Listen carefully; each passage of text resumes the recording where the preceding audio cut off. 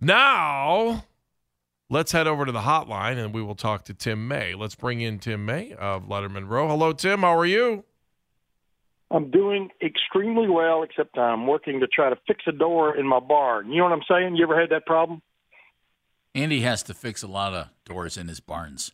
That's the, he's I don't mean farmer basketball. Oh, that's, you know what? I was just thinking back to our good friend Dom Tiberi, where I think I learned the hay is in the barn when you're just about to win in euchre. Isn't that what it is? The horse is in the barn, not the hay. Sorry.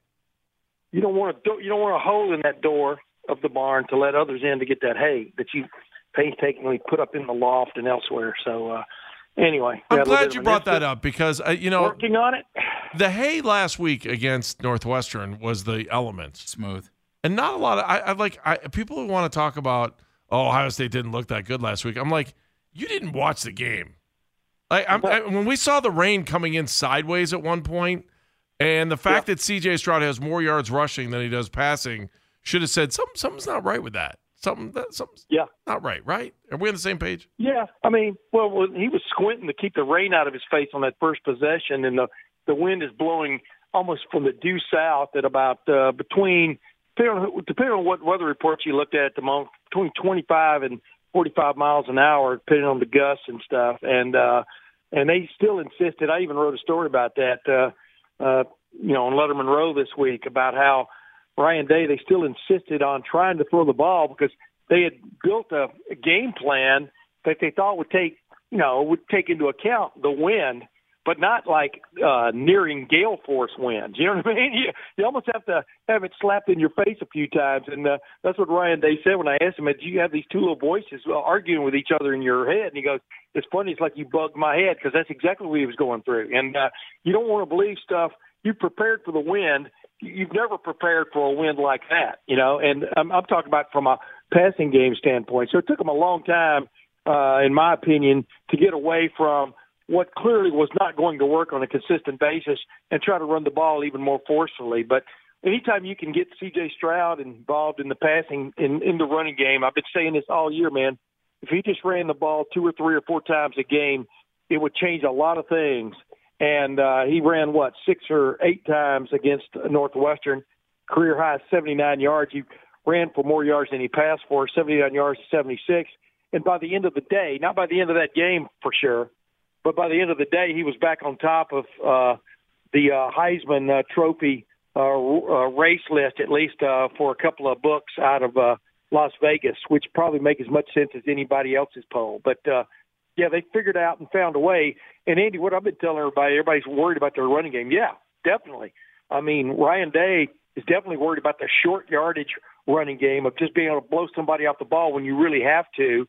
But if they hadn't had a running game last week, they would not have won. So, it's just everybody wants it to be perfect. And when the weather's not perfect, it's hard for the football team to be with 11 moving parts out there and 11 more than that, 11 brains working all at the same time on this like mainframe computer. You want them all online. They're not necessarily all online at the same time. Tim, that's one thing, though, to me. I'm diving deep into my analogies here. It's time to rescue me. Go ahead. We kind of like it, though. It's one thing that I think that teams don't often get enough credit for. So the elements made you play a different style of football. You might not get style points for it. You might not benefit in the rankings. But I just think it shows a good football team. All right, hey, we got to go to plan B. Let's do it. And you still win, and you win convincingly. Yeah, well, that was the bottom line, and that is the bottom line in the modern college football era. Get the W, And if you look really good doing it, hey, kudos, and you'll get some style points. But get the W. It's like I've told y'all, it's like riding a bull in the PBR. The first thing on your mind is get to 8 seconds.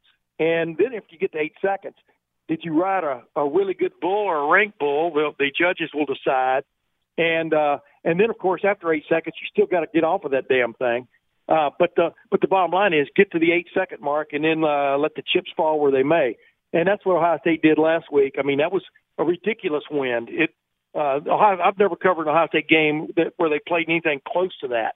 And, you guys saw a Cleveland Browns game, I think, was that last year or a few years ago, that was pretty windy. Yeah. Of course, there was the Bills Patriots debacle last year, I think it was. Yeah. In Mac Jones December. threw 3 passes. Yeah, and the thing is, Ryan Day during the week in preparation went back and looked at those games to try to figure out what worked and what wouldn't work in something like that.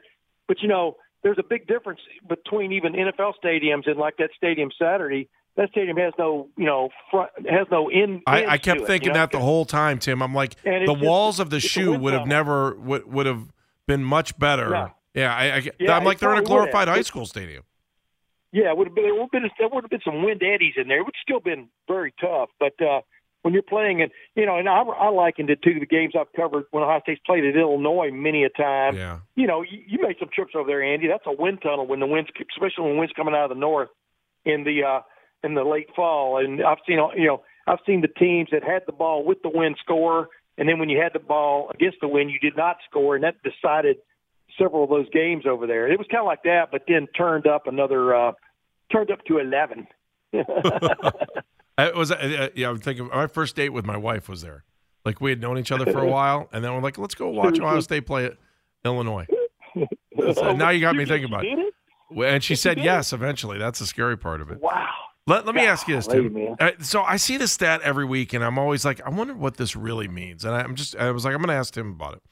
OSU has hit the 20-point mark in 70 straight games. It's the longest streak in NCAA FBS history, with Oklahoma's at 69. This began in the 2017 season after OSU lost to Oklahoma 31-16 early in the year. What does that mean, 20 straight, 70 games of 20 or more points per game? You guys have had me on here a long time. We're starting to develop some I don't know, tradition and definitely some longevity. Yes. But I think I've said this at least a couple of times. In Tim May's humble opinion, you hear all these, people say the most important play in football is the punt. Yeah, it's important. But the most important football play in any football game is a touchdown. And when you have the equivalent, when you put the equivalent of 3 touchdowns on the board on a consistent basis, then that other team's got to score at least 3 touchdowns to stay with you, if you follow my drift. Oh, I'm with you. To beat you. You're enlightening me. Yes. Yeah, and this is an average. This is actually the number of points Ohio State has put up. I think it's 20, right? Yeah. But the point is that gives you, at least the other team knows it's got to come in thinking it's got to score. This is not going to be a walk in the park for its defense or its offense. And if you make those 20 or 21 points the first 21 scored in the game, it changes everything. If you make them the first 14 of them, the first 14 points scored in the game, it changes everything because it changes the priorities of the other team's offense. A lot of NFL teams, a guy explained this to me a long time ago. I'd never even thought about from a salary cap situation, like the old Indianapolis Colts. By that, I mean about 10 or 15 years ago, they were built on the notion of spending about 60 to 65% of their cap on offense and about 35 to 40% of their cap on defense. They needed a good defensive pass rusher. They needed a good safety, wasn't going to get snookered, and they needed some other guy